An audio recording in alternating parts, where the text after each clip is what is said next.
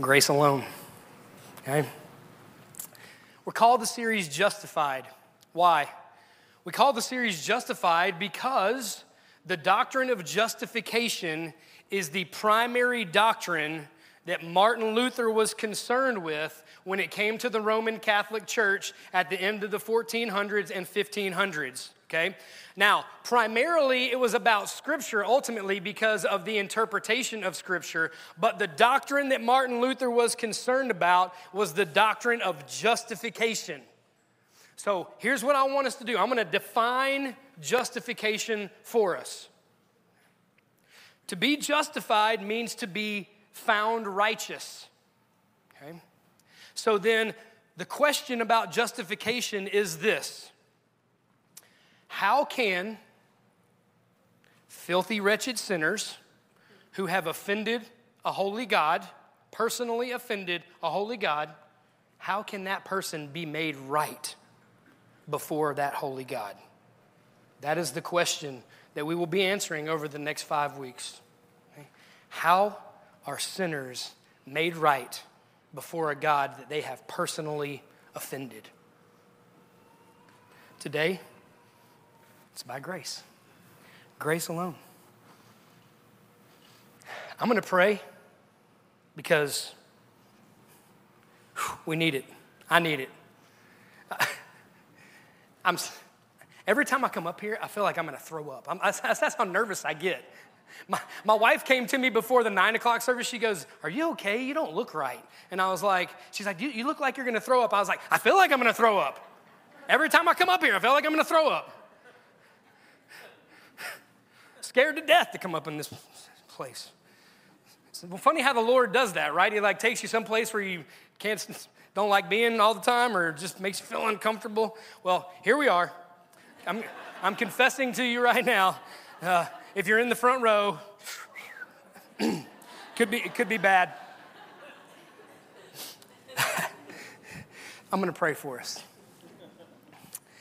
God, we come before you this morning empty-handed. We have nothing that we can bring to you. We have nothing to offer you. We were all once wrecked sinners, helpless, hopeless. But you intervened. You reached into time and space, and you drew us to yourself. You drew us to Christ, to faith in him. You saved us. So, as we look at this doctrine this morning of grace alone, salvation by grace alone, we want to magnify you and your work, God. And we want to recognize that we had nothing to do with that work, and that you would receive all of the glory and honor for it this morning. It is in the mighty name of Jesus we pray. Amen. Martin Luther said that justification is the article by which the church stands and falls. Let me say that one more time. Justification is the article by which the church stands and falls. Whether we get the doctrine of justification right is a matter of whether we're a Christian church or not, or whether we're just something else, a cult or something. Right? How can the sinners be made right with a holy God? I want to give you a couple of examples, okay? A couple of gospel presentations, okay? And this is no offense. If somebody in here, if you came to saving faith because somebody presented the gospel to you in this way, praise God. God can draw straight lines with crooked sticks, amen? People get saved at Bethel Church, all right? Okay? All right? But I'm giving these examples because we're talking about grace here, okay? Again, not poo-pooing anybody. Right? Hopefully at the end we'll come back to this and kind of bring it all full circle, okay? So bear with me here. First one, you're drowning in the ocean, right? And God comes along in a boat, and he throws you a life vest. All you have to do is reach up and grab that life vest, and you'll be saved. You just have to grab that life vest. Church, I submit to you this morning that is not grace. That is not grace. Let me give you another one. Jesus stands at the door and knocks, and you're on the other side. And there's a doorknob, but the only doorknob is on your side. All you have to do is turn that knob, let Jesus into your heart. Church, I submit to you this morning, that is not grace. That is not grace. So what is grace? Let's define it. I've heard people define grace as unmerited favor. Everybody, who's heard that? Unmerited favor, right? I'm going to make an argument. That doesn't go far enough. I actually would say that the definition of grace is ill-merited favor. It's not that we don't deserve it, but it's that we deserve something opposite of that. So it's not just that we receive something that we didn't deserve, namely in this case, justification or salvation, but we receive that in place of what we actually do deserve, which is hell and condemnation and damnation for all eternity. It's ill-merited grace. We're actually getting something opposite of what we do deserve. What was Martin Luther's problem? What was his issue with the Roman Catholic Church? Well, let's talk just for a minute about the Roman Catholic Church and their doctrine of grace. Okay? How does the Roman Catholic Church picture grace?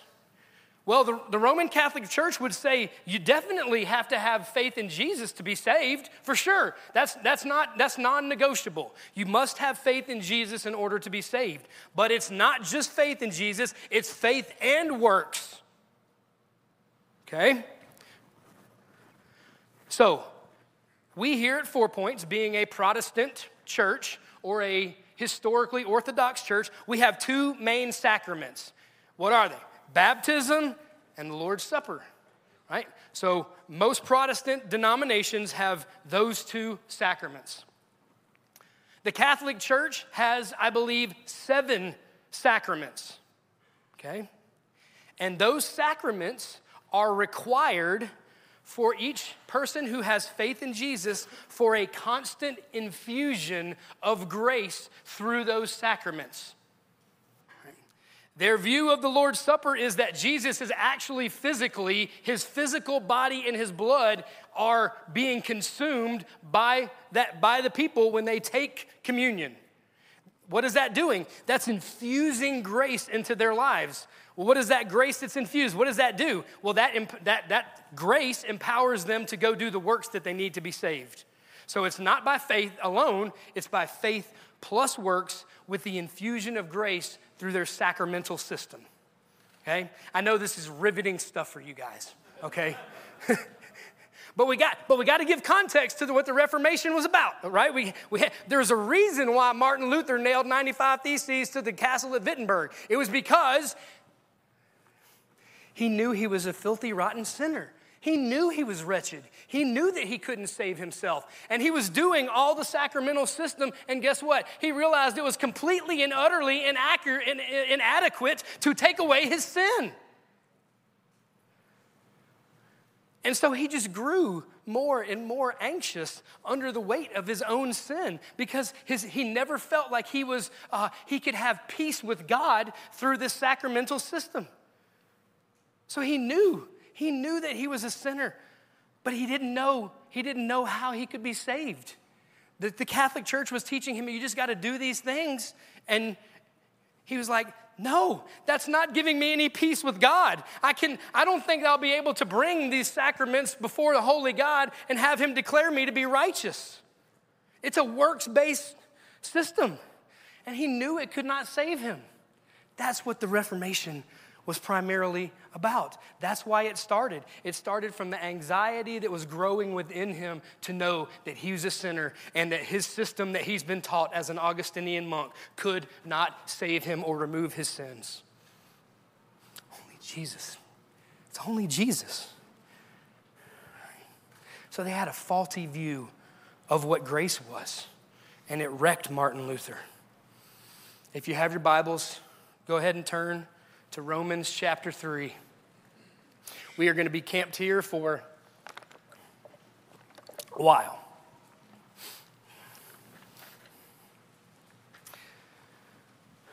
I want to say, too, Martin Luther was right, though. He was a filthy, rotten sinner. We all are. He got that part right. Listen, the gospel of Jesus Christ is good news, right? But you can't understand the depth and the riches of the good news of the gospel of Jesus Christ unless you understand the bad news. There is bad news in the gospel. The gospel starts with bad news. In fact, it starts with the worst news in the history of the world. We have all offended our Creator. We have all personally offended the one true and living God. And we have to know that. We have to know our helpless estate before we can understand the depth of the riches of the grace of God. We must understand our estate. And Martin Luther did that. He understood that.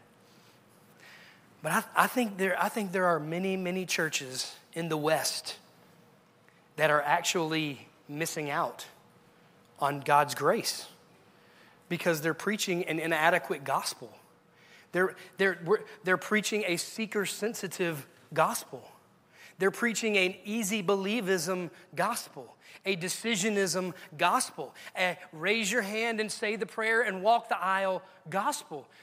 Church, walking an aisle doesn't save you. That's a work that you do, and works are filthy rags. Raising your hand, that. Right?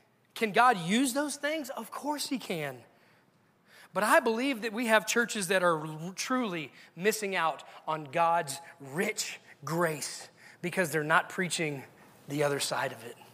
They're not preaching that we are under the wrath and the condemnation of God in our fallen, sinful nature. They're not preaching that because it doesn't get butts in seats, right? It doesn't fill pastors' pockets. We're going to preach it here, dadgummit. Somebody's going to have to drag me off this stage. Romans chapter 3. Everybody ready? Is it good? Everybody's good on the introduction. I know that was a little rigorous just listening to me go on and bloviate on about that, okay? Let's get to the text of Scripture, okay? Romans chapter 3, verse 9. By the way, really quickly, this is Paul's magnum opus systematic theology, the book of Romans is. We went through it 2 years ago. He has laid out a systematic theology in the book of Romans. And just so we're clear, he spends the first 2.5 chapters of the book of Romans talking about how terrible we are and how bad of a state we all are in as sinners. That's a lot. 2.5 chapters. Okay? He starts with the Gentiles in chapter 1. Wrath of God is revealed against all unrighteousness because you suppress the truth in your sin. Chapter 2, hey, Jew, you think you're better off than the Gentiles? You're not. You do the same things. Sinners too, right? Romans 3:23, right? All have sinned and fall short of the glory of God. So we come to chapter 3, verse 9. And what Paul is going to do in these next verses through 18, he's going to lay out a case, a summary, a comprehensive summary of what he's already said in the first 2 chapters. He is going to show us an example of what a fallen man looks like. Starting in verse 9. What then? Are we Jews any better off? No, not at all. For we have already charged that all in the New Testament doesn't always mean all. Here, all means all. Just so we're clear. Okay? Here it does. Bless you, bless you. Have already charged that all both Jews and Greeks are under sin, okay? Paul's not just saying only Jews and only Greeks are under sin. He's painting these two people as polar opposites in the culture, and he's saying this side and everybody who's in between are under sin. Okay? He's not just using those two groups and saying, well, these two groups are sinners and then everybody else is good. No, he's using them as bookends. They're sinners and so is everybody else. Okay? We're going to read verses 10 through 18 without stopping. Let's get her done. Verse 10, as it is written. Every single line in your Bible, verses 10 through 18, is a quotation either from a psalm or a prophet. Every single line is he's quoting the Old Testament. He's building a case for the total. I'm going to give one of my points away here. I didn't mean to, but I went there. He's giving away the total depravity of man in these verses from the Old Testament. Verse 10, as it is written, none is righteous, no, not one. No one understands. No one seeks for God. All have turned aside. Together they have become worthless. No one does good, not even one. Their throat is an open grave. They use their tongues to deceive. The venom of asps is under their lips. Their mouth is full of curses and bitterness. Their feet are swift to shed blood. In their paths are ruin and misery. The way of peace they have not known. There is no fear of God in their eyes. This is a picture of fallen humanity. This is a picture of you and me before God intervened in our lives. This was us. Let's not miss that, okay? We're not talking about people out there, although we are. We're talking about us. This was us. There are two theological concepts that I want to take from the verses we just read, okay? First one, I already gave it to you. I already slipped up. Number one, the total depravity of humanity. Let's define what that means. The total depravity of humanity does not mean that we are as bad as we could be. That's utter depravity. None of us are as bad as we could be, okay, because of God's restraining grace, okay? But what it does mean is every single corner, every single aspect of our human being every one of them has been touched and impacted by the fall. Every one of them, every corner of our being has been touched by sin. We are totally depraved. And we know this. We know this because of Jesus. Jesus came. Did Jesus come as a chicken? No. Jesus did not come as a chicken. He didn't come to save chickens. Jesus came as a human. Why? To save humans. My mind is impacted by the fall. That's why Jesus had a human mind. My mind needs redeeming. Jesus came with human emotions. Why? Because my human emotions are fallen. I need my emotions redeemed. Jesus came and had a full human nature. Why? Because I have a full human nature and it's sinful and it needs to be redeemed. Jesus is the greatest example of why total depravity exists. Why does it exist? Jesus came just like one of us because every part of us needed redemption. Not just our souls, not just our minds. All of us needed redemption. Look at verses 10 and 12. As it is written, none is righteous. No, not one. Verse 12. All have turned aside. Together they have become worthless. No one does good, not even one. Why? Why can not one person that's ever been born was righteous, except for Jesus? Not one person. Not one person was ever born in their fallen state and able to do good. Not one. He says it right there, not one. Those are all quotations from Psalm 14 and Psalm 53, by the way. So why? Why do they not do any good? Why are none righteous? It's because of what we just talked about. We are totally depraved. Every part of us has been impacted by the fall. We're going to walk through this whole text, starting in verse 13, okay? I want us to see the comprehensiveness of this fallenness of humanity, okay? It is comprehensive. Look at verse 13, starting very beginning of the verse. Their throat is an open grave. Let me ask you a question. What's in graves? Dead things. Dead things are in graves. Living things don't go to graves. It's dead things. This fallen man, his throat is allowing dead things to come out. Well, why? Where do these things that come out of our mouth, where do they come from? Jesus said from the overflow of the heart, the mouth speaks. This man, his throat's an open grave. Why? Because his heart is dead. This is a dead man. All he can do, all his throat can open up to do is dead things. Death. Look at the second part of verse 13. They use their tongues to deceive. You know what James said about the tongue? Unbridled. It's set on fire by hell itself.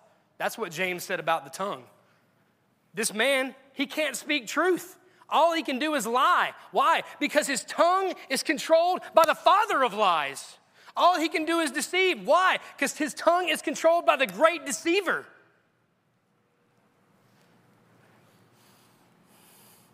Verse 13, end of the verse. The venom of asps is under their lips. What does venom do? What does poison do? It kills. It kills. Are we seeing the pattern that Paul is laying out here? This man's dead. His heart is dead. His throat is letting dead things come out. He's deceiving. He's lying. He's killing with his lips. This is a comprehensive depravity. This is a totally dead man. Look at verse 14. Their mouth is full of curses and bitterness. Underline that word, full. It's used in the Greek for a ship that's packed as it can get. Can't fit anything else on the ship. What is it saying about this man? There's nothing else can fit. There's not one good thing that can fit anywhere in this man. All he can do is curse people. All that there can do is be cursing and wickedness and bitterness. There's nothing else can fit because he's full. He's full to the brim of just wickedness and deadness. This is a comprehensive picture of total depravity. This is full total depravity. Look at verse 15. Their feet are swift to shed blood. This doesn't necessarily mean that this man's just murdering people. But Jesus said what? He said, if you hate your neighbor, you've already committed murder in your heart. So what happens when this man who's dead and he's doing dead things and he's living his life, what happens when somebody comes and gets in his way? What does he do? He hates them. He wants to murder them. His feet are swift to shed the blood of others. He's harming other people to fulfill his desires. Look at verse 16. In their paths are ruin and misery. You can look behind this man and you can see the carnage that he has left in his wake. Speaking lies, deceiving, killing. Dead. He's dead, and he leaves dead in his wake.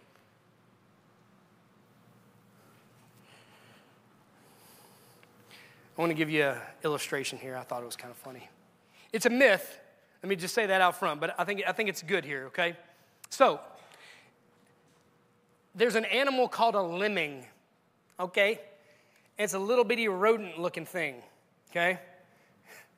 And they are very adept at procreating. Let's just say that, okay? So they make lots of them really fast, okay? So once a year, what happens in order to get rid of some of the population of the lemmings, because there are too many in one spot, what they do is like half of them will just run and they will just jump off a cliff to their own destruction. No, seriously, like millions of them will just run and just jump off a cliff to their own destruction, okay? Now, that's the myth part, okay? They can actually swim, so they're not actually killing themselves. It's not like a mass suicide, but you get the picture, right? They literally don't care what's going on around them. They're just going to run and jump off the cliff and die. That's what you and I were doing, just so we're clear. That's the illustration. You and I were running as fast as we could. When we were dead in our sins, we were running as fast as we possibly could to our own destruction. We were just going to run right off the cliff. There was nothing in us that was going to stop us from doing it. Nothing. We were just going to run. When you were dead in your sin, you didn't even know you were sinning. We were just sinning it up, right? Just loving sin and sin and sin. We didn't even know we were sinning. Like these lemmings, they just, millions of them running off a cliff. That was us. Verse 17. The way of peace they have not known. What's the opposite of peace? Strife, hatred, enmity. With who? With God. We're enemies of God. We were enemies of God in our fallen state. And because we're shedding blood, right? Our fellow brother were enemies too. So he was our enemy. Everybody else was our enemy. All we had was enemies. Why? Verse 18. Look at verse 18. Because there was no fear of God in their eyes. Why was there no fear of God? Because there was no room for God. We just said that they were full of wickedness and bitterness and cursing. There's no room. There's no room for God in a place that's only death and full of wickedness. There's no room. So of course there's no fear of God in their eyes. There's no room for him. This is what we all look like. This is what a fallen man looks like. He's dead. Right? Who's seen The Princess Bride? Right? Remember when he goes to the little witch doctor? You guys remember that scene? He's like, the witch doctor's like, he's not all the way dead, which means he's partly alive. That's not us. We were dead. D-E-D. Dead. Ephesians 2, chapter 1, you were once dead in your sins and trespasses in which you once walked. We were dead. Dead people don't grab life preservers. Dead people don't open doorknobs. I've never seen a dead person open a doorknob, not one time. Paul has laid out the comprehensive nature of our fallenness in that text. That's what total depravity looks like. There's not one part of that person that is not impacted by sin. It's meant to paint a picture of just a comprehensive fallenness. I got to go. Okay. So let me ask the question at the beginning again that we asked at the beginning. How can that person be found righteous before a holy God that they have offended? We've just laid out what this person's like. How can they be made righteous before a holy God? They can't. That's the answer. They can't. That leads us to our second doctrine that we want to talk about from these verses. So we have total depravity. Now we have man's total inability. Total inability. Okay? Now, I'm just going to lay out the cases here. This is where the Reformed idea, the Reformed doctrine of soteriology, salvation, this is where it splits with an Arminian view. Okay? They go divergent ways right here. Okay? Because the Arminian would say that even in a fallen state of sin, that a human has the ability to choose to follow Christ. Okay? The Reformed view is we have a dead person, and dead people don't make choices. Okay? They have no ability to come to Christ. Dead people don't come to Christ unless, we'll get there. I want to leave that hanging for a minute. Okay? Here's what I want to say. Let's talk a minute about this idea that we can choose in our fallen state to follow Jesus. Okay? It's either called, most people call it free will. Okay? Free will, I'm just going to say it. I love you. If you believe in free will, we can have a conversation. Okay? It's a myth. Okay? Dead people can only do dead things. Dead people can only do dead things. Dead people don't have wills to choose to follow Jesus. Okay? Martin Luther wrote a great book called The Bondage of the Will. Every one of you should read it. It's incredible. He lays out his case that our will is not free to follow or choose to follow Christ. Let me give you Martin Luther's quote on free will. This false idea of free will is a real threat to salvation and a delusion fraught with the most perilous consequences. Whew. I'm going to read that again. The false idea of free will is a real threat to salvation and a delusion fraught with the most perilous consequences. If you don't take my word for man's inability, and if you don't take Martin Luther's word for man's inability, let's see if you will take John and Jesus and Paul's word for man's inability. Will you please put 1 Corinthians chapter 2 up there, 12 through 14. Now we have received not the spirit of the world, but the Spirit who is from God, that we might understand the things freely given us by God. And we impart this in words not taught by human wisdom, but taught by the Spirit, interpreting spiritual truths to those who are spiritual. Verse 14, here it is. The natural person does not accept the things of the Spirit of God, for they are folly to him, and he is not able to understand them, because they are spiritually discerned. Able. He's not able. The natural man is not able to understand the things of God because they're spiritual, and dead men are not spiritual.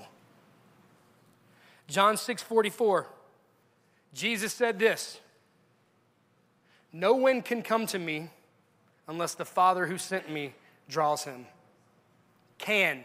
No one can. That's an ability word. That means there's a complete and utter inability to come to Christ unless God brings you. That's the only way. Why? Because we're lemmings. We're running the other direction to go jump off a cliff to our own destruction. Lazarus. Why did Lazarus come out of the womb? Is it because he heard Jesus talk? No. Dead people don't hear anything. Dead people don't hear. He was dead for 4 days. Why did he come out? Because Jesus spoke. He spoke the heavens and the earth into existence. He created the heavens and the earth. Lazarus came out of that tomb because Jesus gave him life when he was dead. That's why he came out of the tomb. There was nothing that Lazarus did. He's dead. He came out of the tomb because Jesus called him out to life. So it is with you and I. We only came to Jesus because he called us to himself. He spoke life and drew us to himself. 15 minutes, we might make it. Maybe. So then I ask the question again. I know we haven't answered the question yet. I know you guys are getting irritated with me here, okay? We're going to answer the question now, okay? How is a dead sinner who offended a holy and righteous God, how can that person be found justified in front of a holy God? And the answer is by grace. By grace. Not anything that we did. All right? I got a Spurgeon quote I want to read to you.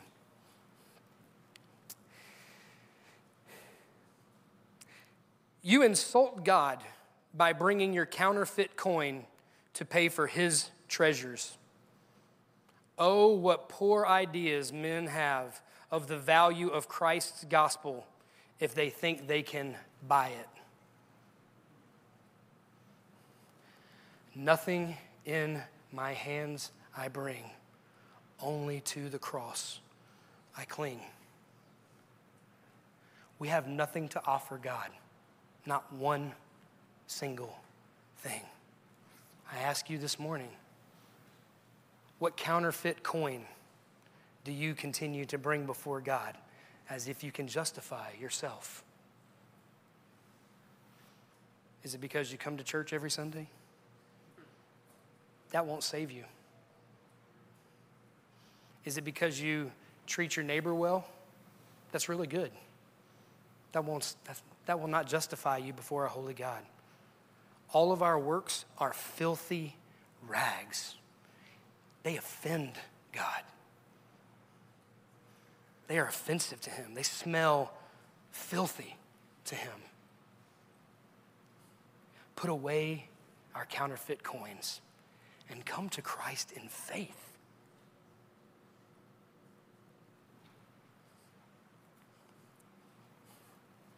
Have 6 aspects of grace. We're going to get there. Have 6 aspects of grace that I want to examine as we answer the question, how are you and I justified before a holy God? 6 aspects of his grace.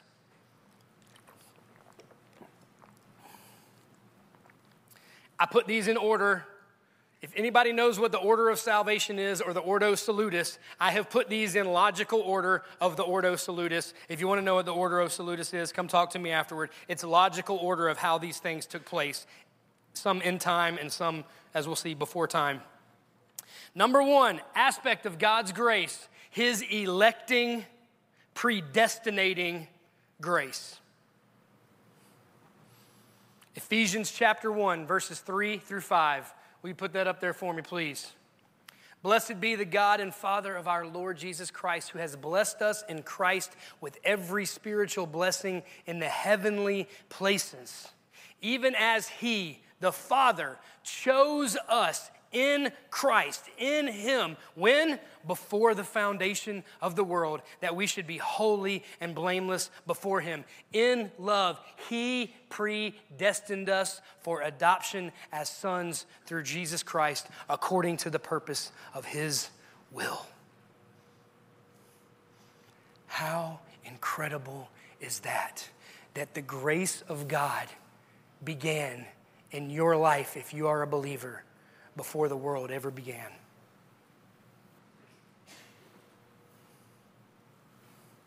Second Timothy chapter 1, please.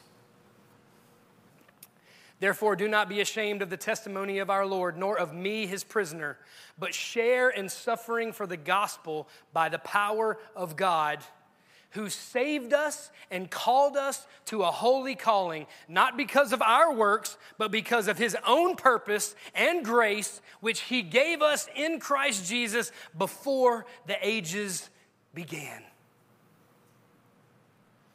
God's grace in the life of a believer is an eternal grace. It is a grace that was lavished upon us in eternity past. Electing grace. Number 2, regenerating grace. Regenerating grace. Put Ephesians chapter 2, verses 4 and 5 up there, please. but God. Okay, but. Everybody loves a good Bible but, right? Yes, sir. This is a great one. This is a great one because Paul has just spent the first 3 verses of chapter 2 telling us how we were dead in our sins, following Satan, doing our own thing like the lemmings, okay? We were lemmings. Lemmings following Satan over the cliff, okay? But God. But you? No. But me? We? No. But God, being rich in mercy because of the great love with which he loved us, even when we were dead in our trespasses, made us alive together with Christ. By grace, you have been saved. You were dead. I was dead. Who made you alive? God made you alive. You didn't make your. You and I can no more cause ourselves to be born again than we cause ourselves to be born the first time.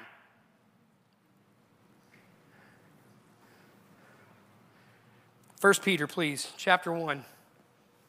Blessed be the God and Father of our Lord Jesus Christ. According to his great mercy, he has caused us, our choices, our choice to follow Jesus caused us to be born again? No. His great mercy, God, has caused us to be born again to a living hope. He caused us to be born again. He did that. It wasn't your faith. It wasn't my faith. I didn't have faith and then I'm born again. No, we were running toward destruction. Paul was on his way to go murder Christians. He wasn't looking for God. God came in and said, nope. He caused Paul to be born again. Electing grace, regenerating grace, believing grace. Ephesians 2, 8 and 9, please. For by grace you have been saved through faith, and this is not your own doing. It is the gift of God. What's the gift of God? All of it's a gift of God. The whole thing. From start to finish, it's a gift of God, including your faith. You didn't just muster up your own faith to believe, because the gospel is foolishness to those who are perishing. That's what 1 Corinthians says. The gospel is foolishness to those who are perishing. Therefore, if you're perishing, you're not like, oh, that sounds like a great idea. No, that's not what happened. If you have faith, it's because God gave you faith. It's a gift. It's incredible. That's why the pea and tulip is a real thing, the perseverance of the saints. It's because you're not just hanging on for dear life. No, that's not right. God's got you in his hand. He's never letting you go. Why? Because he put you in his hand.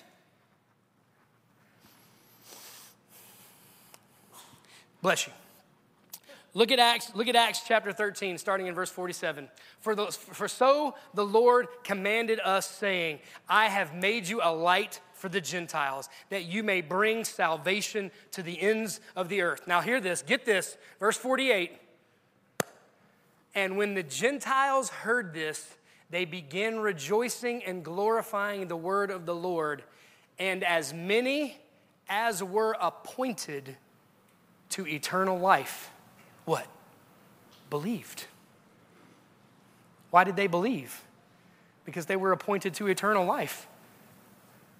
They didn't just muster up some faith and believe. No, they believed because they were appointed. Which takes us back. Hear me. It takes us back to the picture of turning the doorknob and the lifesaver. Listen. Those are imperfect presentations of the gospel. That's true. But what's the beauty? What's the beauty here? The beauty is we're called to evangelize the nations. We're called to go and make disciples, right? There are people in every single city in this world that God has appointed to believe in Jesus and be saved. Therefore, we are to go.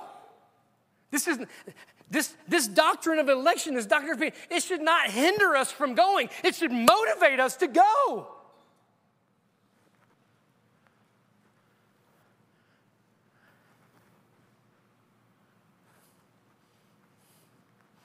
Electing grace, regenerating grace, believing grace. Number 4, sin removing, wrath satisfying grace. Look at Romans chapter 3, starting at the end of verse 22. For there is no distinction, for all have sinned and fall short of the glory of God, and are justified, how? By his grace as a gift through the redemption that is in Christ Jesus, whom God put forward as a propitiation. Underline that word, propitiation. By his blood. You know what that word propitiation means? It means to satisfy the wrath of an angry party. Your sin and my sin angers God. It angered him. The sins of unrepentant people in the world, it angers him. They're under his wrath. We soften this doctrine up so much in our snowflake culture, don't we? We just soften it up. Like, oh, what is salvation? It's you being saved from yourself. Phooey! That's phooey. If you are not saved in here this morning, you are under God's wrath. And you need to know that. And it's not loving if we don't tell you that. You are under the condemnation of a holy God. Come to Jesus. Come to him this morning. Don't delay. This word propitiation assumes, it presupposes a wrath that the unbeliever is under. Go to Ephesians 2. I don't have it up there. We don't have to go there, but Ephesians 2. We were under the wrath of God like all of mankind. That's Ephesians 2, chapter 3. We cannot soften the bad news because what we do when we preach the bad news, it elevates God's grace and his goodness toward us. When we don't preach the bad news, we rob people of grace.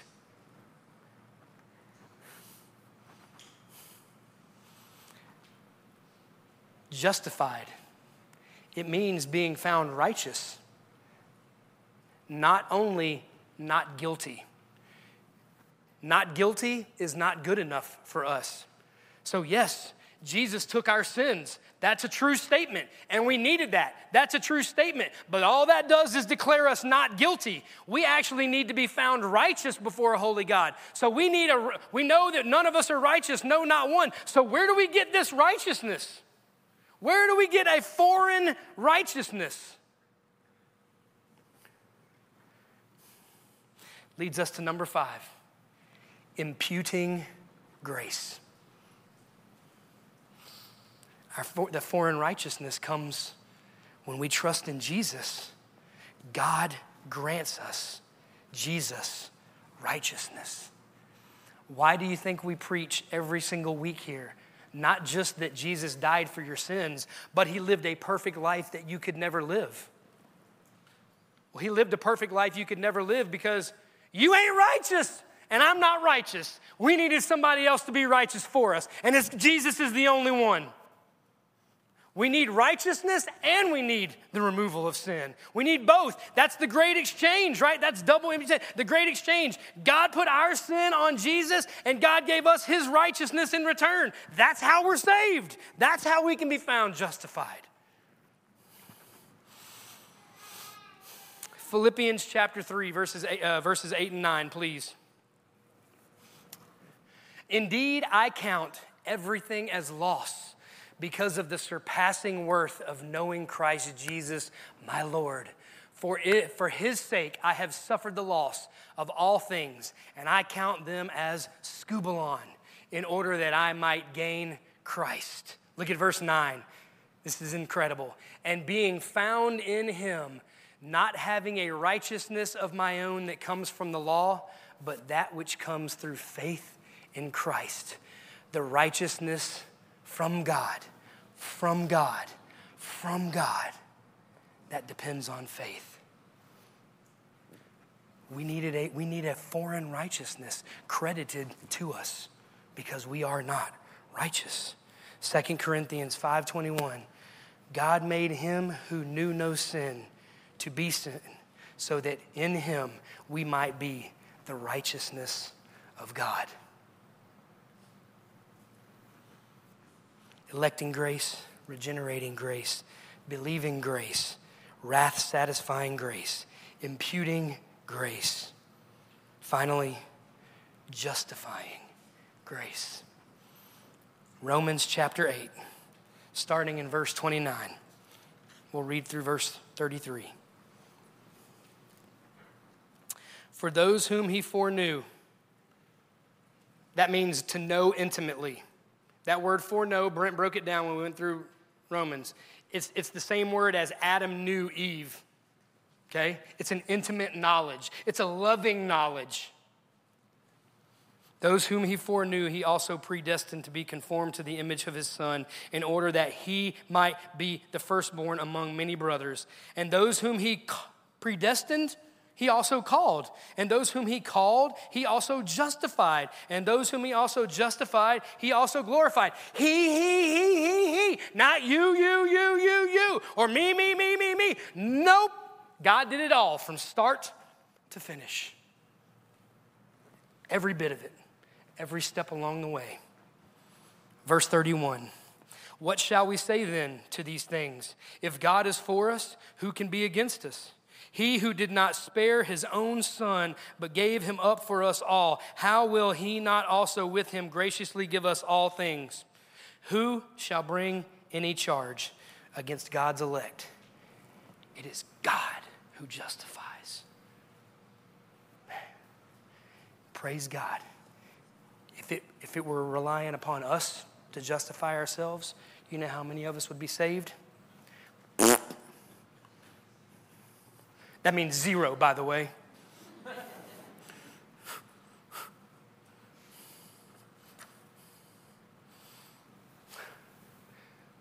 We have nothing to bring before God.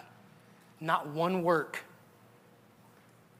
Not even the faith that we have to believe the gospel.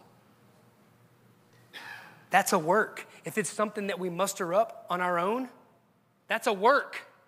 That's a filthy rag.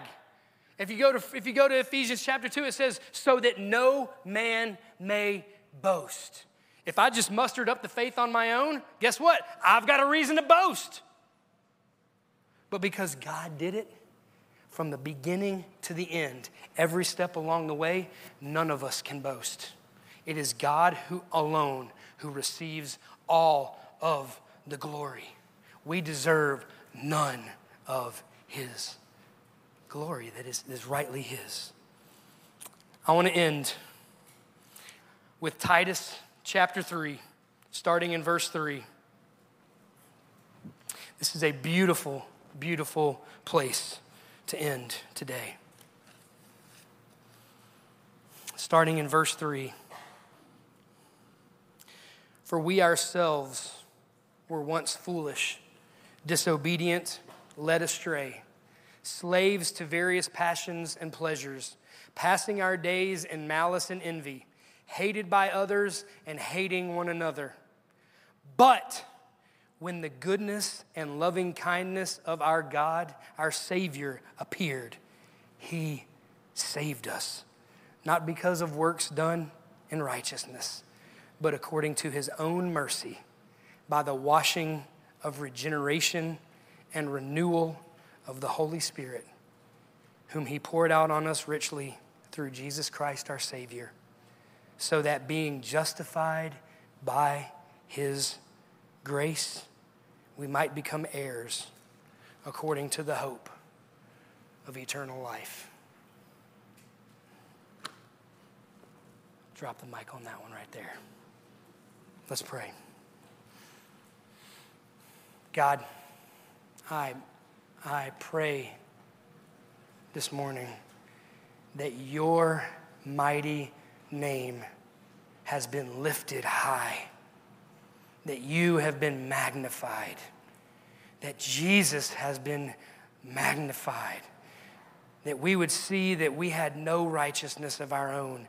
We only can, by faith, we trust in Jesus, and his righteousness is credited to us. And also that our sin was placed upon him on the cross, removing our sin, declaring us not guilty. God, rising from the dead to the hope of eternal life. God, would your grace be amplified in our lives this day and moving forward each day. It is in Christ's mighty name we pray. Amen.